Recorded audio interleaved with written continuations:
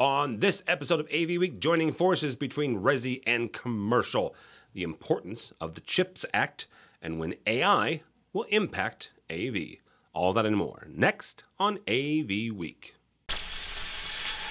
The network for the AV industry. What are you listening to? This is AV. This is AV Nation. This is AV Nation. This is AV Week, episode 574, recorded Friday, August 19th, 2022. AV Scars. Support for AV Nation is brought to you by Extron, industry-leading technology backed by world-class support. This is AV Week, your weekly wrap-up of audio-visual news and information. My name is Tim Albright. I am your host. With us to discuss the news and information we have gathered this week, first and foremost, she hails from Long Island, and she is Gina Sansevero from Atlas IED. Welcome, ma'am. Thank you, Tim. I am always pleased to be joining you on AV Week. This is a lot of fun for me. I appreciate it. And we got to see each other in real life about a week ago. In real life with real hugs. Yeah. Gina and I got to hang out with the rest of the PSNI marketing people, which is very cool for me because usually they stick me with the engineering folks and I just get lost. So that was a lot of fun. So that was a lot of fun. What a unique event in our industry. Oh my gosh, yeah. Very rarely do you get, just focusing on marketing for a couple of days with really smart people. And believe me, we need it. Yes, we do. Also with us is Nairi Hollingsworth, just due south, I guess, of Gina. How are you, sir? I'm good, Tim. Thanks for having me. Absolutely. Everybody's East Coast today except for me. You're Eastern time zone, Mr. McGinnis. Mr. Brock McGinnis, how are you, sir? I'm terrific, Tim. Thank you for having me back. Absolutely. Anytime. So first article actually comes to us from our friend Cindy Davis over at AV Technology and Future. She writes about how AI is transforming Pro AV. And I want to read a couple of quotes here from Cindy's article. One is that, first of all, you've got a couple of definitions of what AI is, right? And then what some of the capabilities currently. Now, it goes into a little bit of automation, which that automatically grabs me, right? Controller automation is still one of my favorite parts of the industry. But one of the things that she touches on is how AI and facial detection is being used to integrate into some of those controller automation platforms, mainly for security and for access. But the other part of that, though, is looking at AI intelligence. And one of the young men that she interviews is a friend, Rich Ventura, currently with Sony Professional Solutions. Rich has been into the AI portion of display and digital signage for a number of years, and looking how you can give a computer and a system a bulk of just basically, not basically, but a bulk of content, a bucket of content, and say, here's some parameters, now go make content as needed. And one of those ideas is a display system in, let's say, a retail location where, they're gonna market, I don't know, umbrellas and raincoats if suddenly it's raining outside, as opposed to, slacks and sandals if it's not. Those systems already exist. Gina, I'm going to start with you on this. When you look at something like this and you look at AI in general, where do you see AI heading when it comes to the industry? So I love the concept of the AGI. That was interesting to me as I read through this article, the generalized intelligence. So essentially taking a lot of that focused intelligence, that focused data, and generalizing it to other realms of, a person's life or a retail setting or et cetera, right? One of the things that we've been talking about for a long time on the higher ed side is, wouldn't it be nice, because historically professors have lacked technological savviness, and so wouldn't it be nice for a professor to walk into a room any room on campus that's registrar owned, and have facial recognition detect that person, be able to then set all of the equipment in that room to their liking that was predetermined, right? And they don't have to touch a thing. Shades, lighting, projector or display, whatever that might be, audio settings, that is all pre-configured using their registrar ID, for lack of a better term. So, going beyond that retail application, you have a lot of different applications where you're taking the failure points of technology out of the hands of the people that usually have that struggle. And that absolutely can happen, right? Because you're able to connect and coordinate between either single sign-on and their face, as well as coordinating with whatever control platform you're using. Nairi, same question here. Is you're looking at Nairi spent a lot of time in corporate, Fortune 500, Fortune 100. Where do you see AI fitting in here? Similar use cases. I don't deal with professors as much, but I do deal with executives that are struggle just as much to get these systems up and running, and I would imagine have a little bit shorter patience when it doesn't work exactly how they want to. So I see the promise in the holy grail and the white whale that I've been chasing for the past few years is that zero touch meeting experience where you just walk in and sit down, and the systems already know who you are and they can launch your meeting based on your Outlook calendar invite. And get the system tuned and configured, to the settings of the individuals in the room. And I'm talking dynamically adjusting cameras, dynamically adjusting microphones to suit the number of people that are in the room, to give you that truly immersive experience that is really hard to do with the current way that we are able to manipulate this technology. And I'm optimistic that I see, a lot of these technologies converging, especially as you start to intersect this data with a lot of the other data that's available to you from a building automation perspective, and allow these systems to really just go on their own in a lot of ways. I don't think you're going to get rid of like your support technicians and things of that nature, because obviously this stuff isn't going to work 100% of the time. But to the extent that we can get it working, in this case, 50% of the time, I think that's a huge win. Do you, really quickly, Nairi, before I get on to Brock, do you think the zero touch is an extension of COVID, an extension of the pandemic, or do you think it was moving that direction anyway before 2020? I was thinking that way before 2020, and I think that's where that technology was heading even prior to the pandemic. It's just the pandemic in a lot of ways and accelerated a lot of these efforts and gave us a little bit more courage to be risky and actually try them out in our environments, because we're definitely not looking at going backwards. So what is that next thing, and what can we use and try out to get us to that next level? All right. Brock, sorry, go ahead. Where do you see this? And is this something that we were already heading down, or accelerated by COVID? I don't think there's any question. What Nairi said, that we want the user to have as little input into messing up the systems that we give them, and they've had this great experience at home for a couple of years. And at home, they've got a fixed system. It's always the same. They click that one join button, and everything's right. The microphone is set for them. The camera is set for them. So, whether that's AI or whether that's just programming, AI to me is a series of if-then commands and programming with a bunch of databases behind it.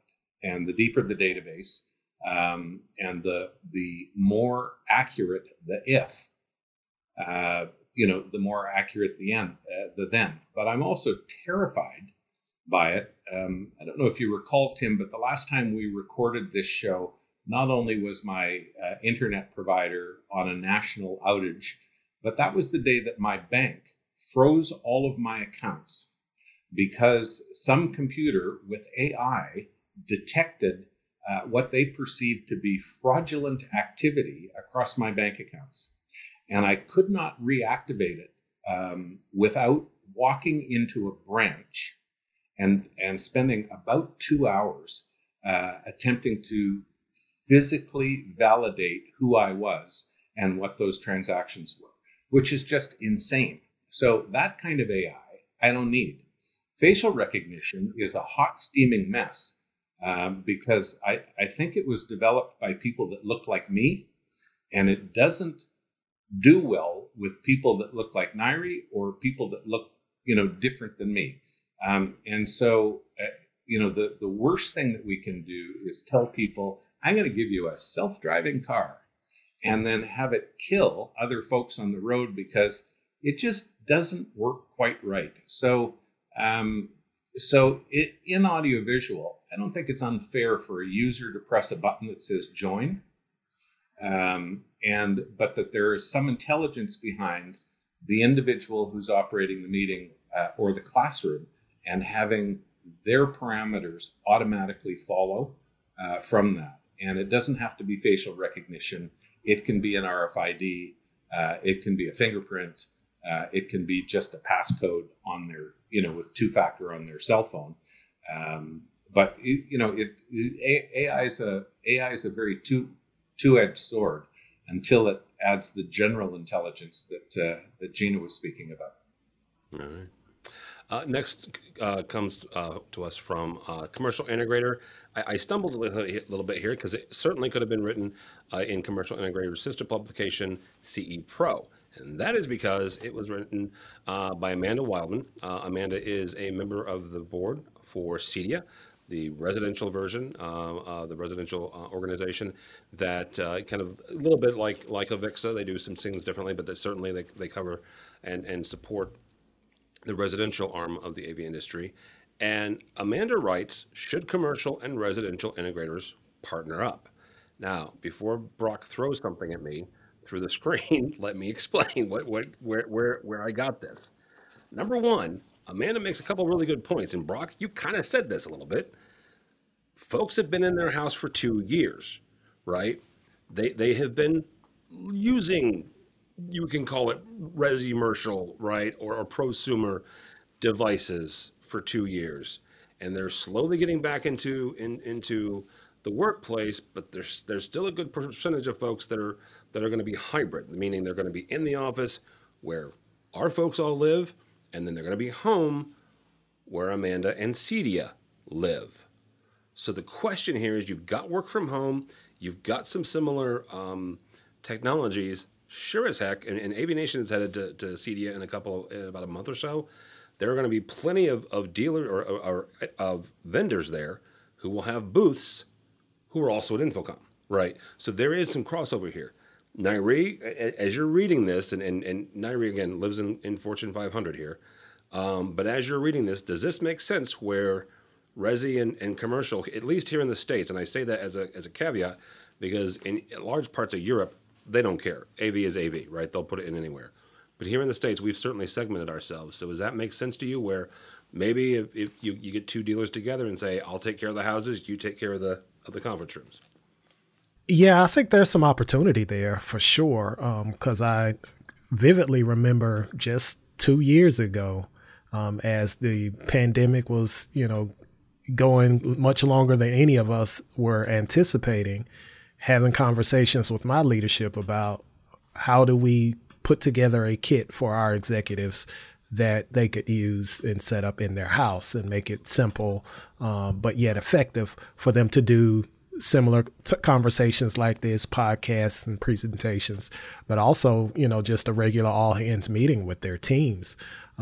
Because we've all seen those news broadcasts that happen from people's homes over the past year and a half. And you would expect that someone that was making as much or as famous as person X would have a much better setup. And they just really didn't have that expertise and knowledge to buy the right equipment and put it in the right places and set up the acoustics and environments in their homes to really make it production ready. So I think there's an opportunity for those on the commercial side to offer that level of expertise to those on the residential side. Is it via partnership? Is it via acquisition? I don't know. There's probably a healthy mix either way.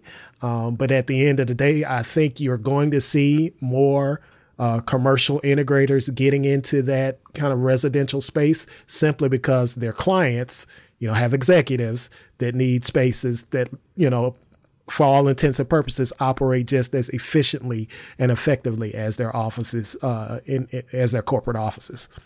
All right. Brock, same kind of question here.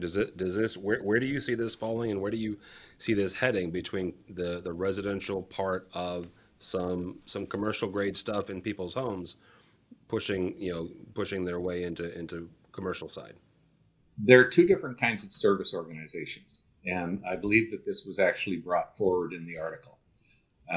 The kind of people that know construction or know how to work in the corporate environment with a professional IT team don't necessarily know how to work in a residential environment and with a family. And they certainly don't know how to support them after 5 o'clock. And have organizations that are designed. I don't think it's about the technology anymore, because I think the technology is very similar. Any good CEDIA contractor can install a good home office video conferencing setup. I have no question about that. Can a commercial contractor like myself support a family and their network and their media and their gaming and their streaming at 11:30 at night when in the middle of a party it goes down? No, not especially well. And I learned that the hard way. In fact, I think that's where this scar came from, and maybe that one. That it's just really tough. All right, Gina, as a manufacturer, where do you see some of this? And I mentioned this. Atlas and has been at CEDIA in the past. I don't believe you guys are there this year, but you have exhibited in the past for various reasons, right? I mean, not only does Atmosphere fit a lot of Atmosphere is their audio distribution platform that fits a lot in what Resi folks are doing in hospitality and stuff like that. But you also have other products as well. Are you guys seeing some of this crossover, or what are you seeing when it comes to some of either the commercial folks trying to support folks, their clients' home offices, or the opposite side of that, some residential folks trying to, improve people's home offices? Yeah. So maybe I'm just short-sighted, but this specific article confused me a bit. I don't know why you would want to partner with a residential integrator. They have a lot of access to the equipment that's going to work best in homes, even from a video conferencing setup. Those who are working from homes don't want our black magic black boxes. They don't want the complexity. They want to be able to sit down, get up and running in 5 minutes, because you know what? Their kids are going to be running in the next half hour for lunch, and they need to be up and running as quickly as possible. There's a reason why we have prosumer products. They have high quality, but also intuitive interfaces, right? So that was a little bit confusing to me. The other thing that was a little bit confusing to me was the messaging and the language is so completely different when you're talking to a consumer who is a residential person versus that IT or AV person who's working in corporate higher ed, whatever vertical you're working in, right? And so why confuse sales? Why confuse marketing? I don't believe that there's a need for necessarily that partnership. And I think there's a huge value and huge power of partnerships within our industry. But this one just confused me a bit. But I'll tell you where I see the overlap. The overlap that I see is I have a friend working on a very big renovation of a 30-something floor New York City building. And it was originally a corporate building that is now being used as multi-million-dollar condos. They brought in a commercial AV consultant to be able to outfit the entire building, including automations for the pool that's on the 20-something floor, right? To be able to integrate all of the systems. That complexity was necessary. That's considered a residential building, but the level of complexity of that installation, of that technology deployment was such that, and as complicated to be a commercial deployment, and they needed that. So, and don't get me wrong, for the individual condo units, they had an interface to a residential integrator that would then be able to say, okay, this type of interface is necessary because the intuitiveness works for this client base, right? So I see that working, but that's a very few and far between type of a situation. Yeah, those are specialists actually that do straddle, that do what's called the MURB business, and for years I've done condo building amenity spaces, the public spaces, party rooms, gyms, meeting facilities, and whatnot. Won't touch the individual condo. Just because of some of the things that you brought forward, and it's been said to me more than once.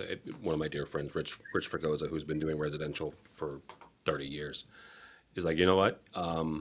In corporate, you're selling to a board. In residential, you're selling to people's hearts, right? And there's emotion tied to that, right? There's a whole level of complexity. Whether that's the wife or the husband that's really tuned into it, one of them is rather emotionally attached to the look and feel of the technology. So, alrighty, last story actually comes from me. I wrote it. 4 ways that the CHIPS Act is going to help AV, and really quickly, this is my synopsis of a humongous piece of U.S. legislation.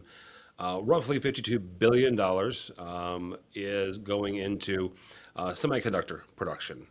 Congress passed it about 2 or 3 weeks ago now. It has been in and around the U.S. for about 2 or 3 years.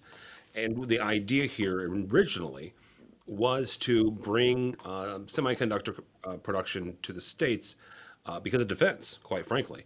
The U.S. government and the Department of Defense said, oh, hey, wait a minute. We can't make chips, which means we can't make fighter jets or anything else. Well, maybe there's a revolver out there that doesn't involve a chip, but that's probably about it, right? And I'm being somewhat facetious, but the Department of Defense pretty much runs on computers now, right? So what that does, though, is that and it's going to be a minute, right, kids? It takes about 3 years and a couple $1 billion to make one of these foundries. So it's not tomorrow. But it does alleviate some pressure on the other ones, which is where this comes in my head, right? Where you've got Taiwan or China or Korea, which are currently kind of the hotbeds of production for everybody, including AV.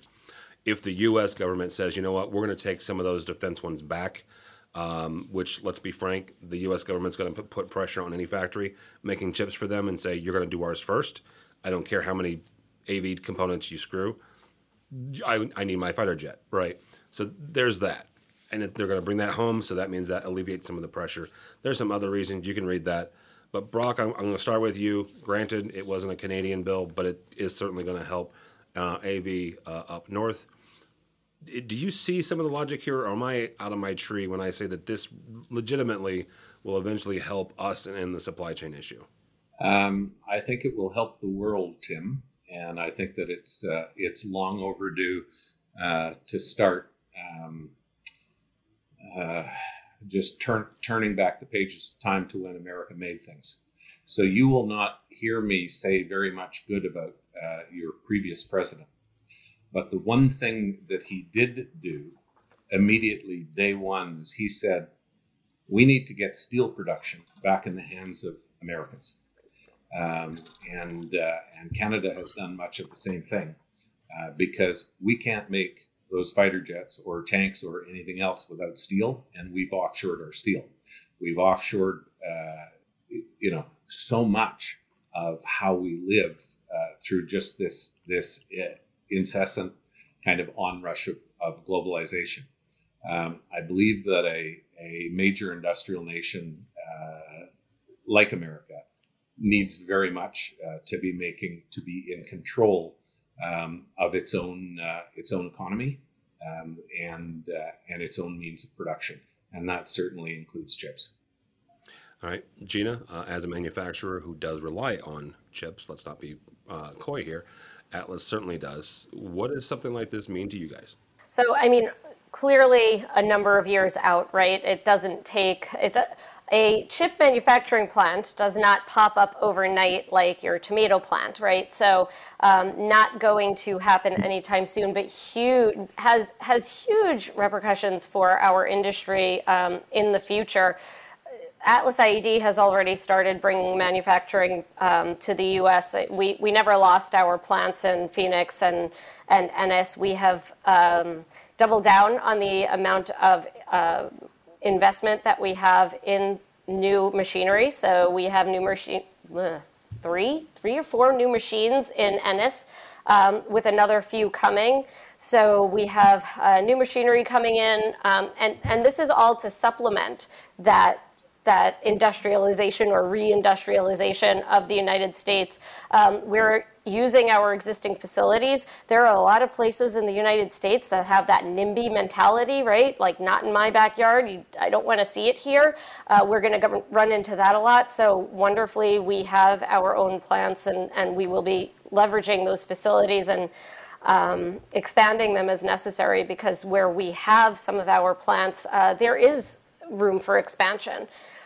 Which is wonderful. And then, from a manufacturer's standpoint, again, I think that what we'll find is that over the next few years, as people start asking the government for more money and more support, funding, I think, will eventually continue to evolve.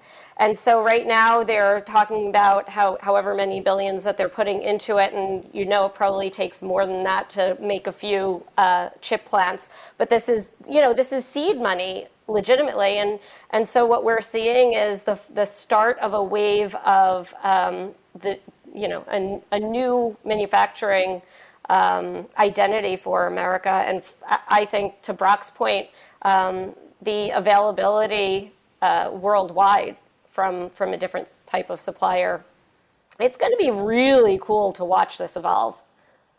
Yeah, absolutely. And just for the record, Gina mentioned the plant in Ennis, Texas. If you ever end up in Ennis, Texas, go by Bubba's Barbecue. Trust me, you can write me a thank you letter later. Holy cow. All right. Nairi, same question here. What does this do for the folks on the front lines of AV when we look at, hopefully bettering and streamlining the chip supply, I guess is the best way to put that. Yeah, I don't want to repeat too much here, but I wholeheartedly agree with both Brock and Gina that, this is a very, very good thing for America and America's economy, with the jobs that are going to be created because of this, but also the speed to market that we will enable. And also, I am optimistic that there will be a certain level of innovation that will also be enabled, as well as, you got more entrepreneurial minds with better access to raw materials to make these things a reality.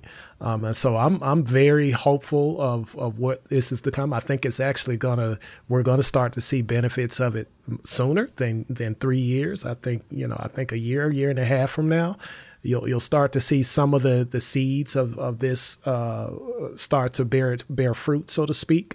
And then after that, I fully expect, America to do what America does, and put out great products that actually change the world. And so I think this is one of the best things, one of the best pieces of legislation that I've ever seen in my entire life. And I'm definitely hopeful that we get our act together, so to speak, with respect to keeping this level of production at home and providing opportunities for unskilled labor to really contribute to the economy. I kind of have a question to that end. From an economic standpoint, are we ready to pay more for these components? Yes. Okay.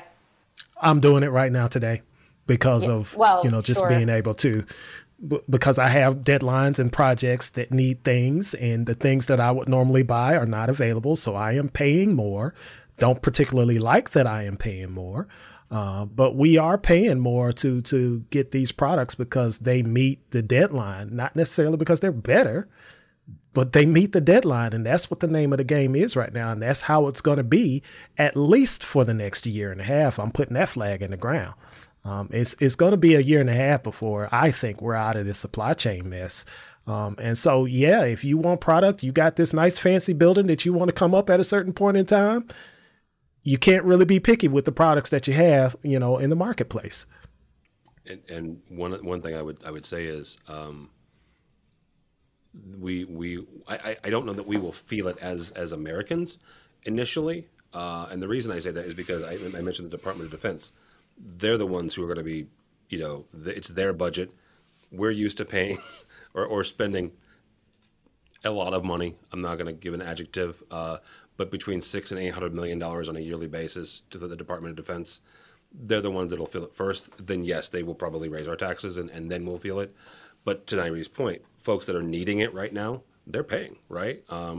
I've heard several stories of chips being on the gray or even black market that are going for astronomical, like anything from a $50 chip going for $1,000. Or $5,000 a piece, right? Depending on what chip it is and what it is you need it to do. So yeah, he's right. We're paying for it now already. So yeah. All right, that will do it for us. Thank you all so much. Gina Sansevero from Atlas IED. Thank you, ma'am. Thank you so much, Tim. This was a great group, and I always love to be on with you. Well, thank you. People connect with you or Atlas IED. AtlasIED.com is our website. You can find me on Twitter at Gina Sands or at Atlas_IED. Holy cow. And also on LinkedIn and Instagram, but it's mostly food and puppies. This is accurate, actually. And Gina mentioned, tomato plants popping out of the ground. Once a year, she makes like a ginormous thing of spaghetti sauce. So you should follow her on Instagram just for those. That is next weekend. We will be doing our Tomato Day next weekend. And yes, we will have a bunch of sauce on Instagram. I'm just saying I will be in New York in October. So. Okay. We will put some aside for you. All right, Nairee, how do people connect with you, sir? You can find me on LinkedIn, Nairee Hollingsworth, or on the Twitters. I am at Nairee H. Thank you so much for having me, Tim. A lot of fun. Good to see you. Mr. McGinnis, always, I learn something every time I talk to you. So thank you, sir. Thank you so much, Tim. I appreciate you having me back. Great conversation today. Very upbeat fellow panelists and good people. So keep it up, sir. Alrighty.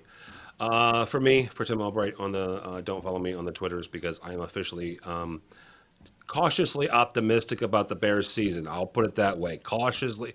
It's preseason, kids. It doesn't mean a darn thing in football. I'm sorry. Doesn't mean anything in baseball either, or hockey for that matter. Let's go Mets. Yeah, whatever. Go Braves. That's what you meant to say? Gosh. I would just like to point out that the Cardinals have more World Series than both of them put together, but that's beside the point. Who's the current World Series champion? Not the Cardinals. Okay, yes. Yeah, not the Cardinals. But go by the website if you would, please. AVNation.tv. That's AVNation.tv. You will find this program, a host of others. I mentioned Cedia. Our buddy Matt Scott records AVWeek and covers the residential market. You'll also find our fantastic sponsors, people like Atlas IED, the folks that help us bring you AVWeek. and Rising Week, and a whole lot more. Programming note, by the time you hear this, listen to this, I will be in Chicago. If you are in Chicago and you are an end user of some sort, you're an IT manager, you're an in-house integrator, come join me for an event on Monday afternoon in Chicago. If you go to the website, there is a new bright blue button that says Fuse. That is our AV and IT manager group. So click on that. You can register for the event. We will also have one coming up in New York. I wasn't kidding about October. We're having one in New York as well as one in Southern California. I'll just say by the end of the year. So how about that? So all that and more at avnation.tv. That's avnation.tv. Thanks so much for listening. Thank you so much for watching. That is all the time we have for AV Week.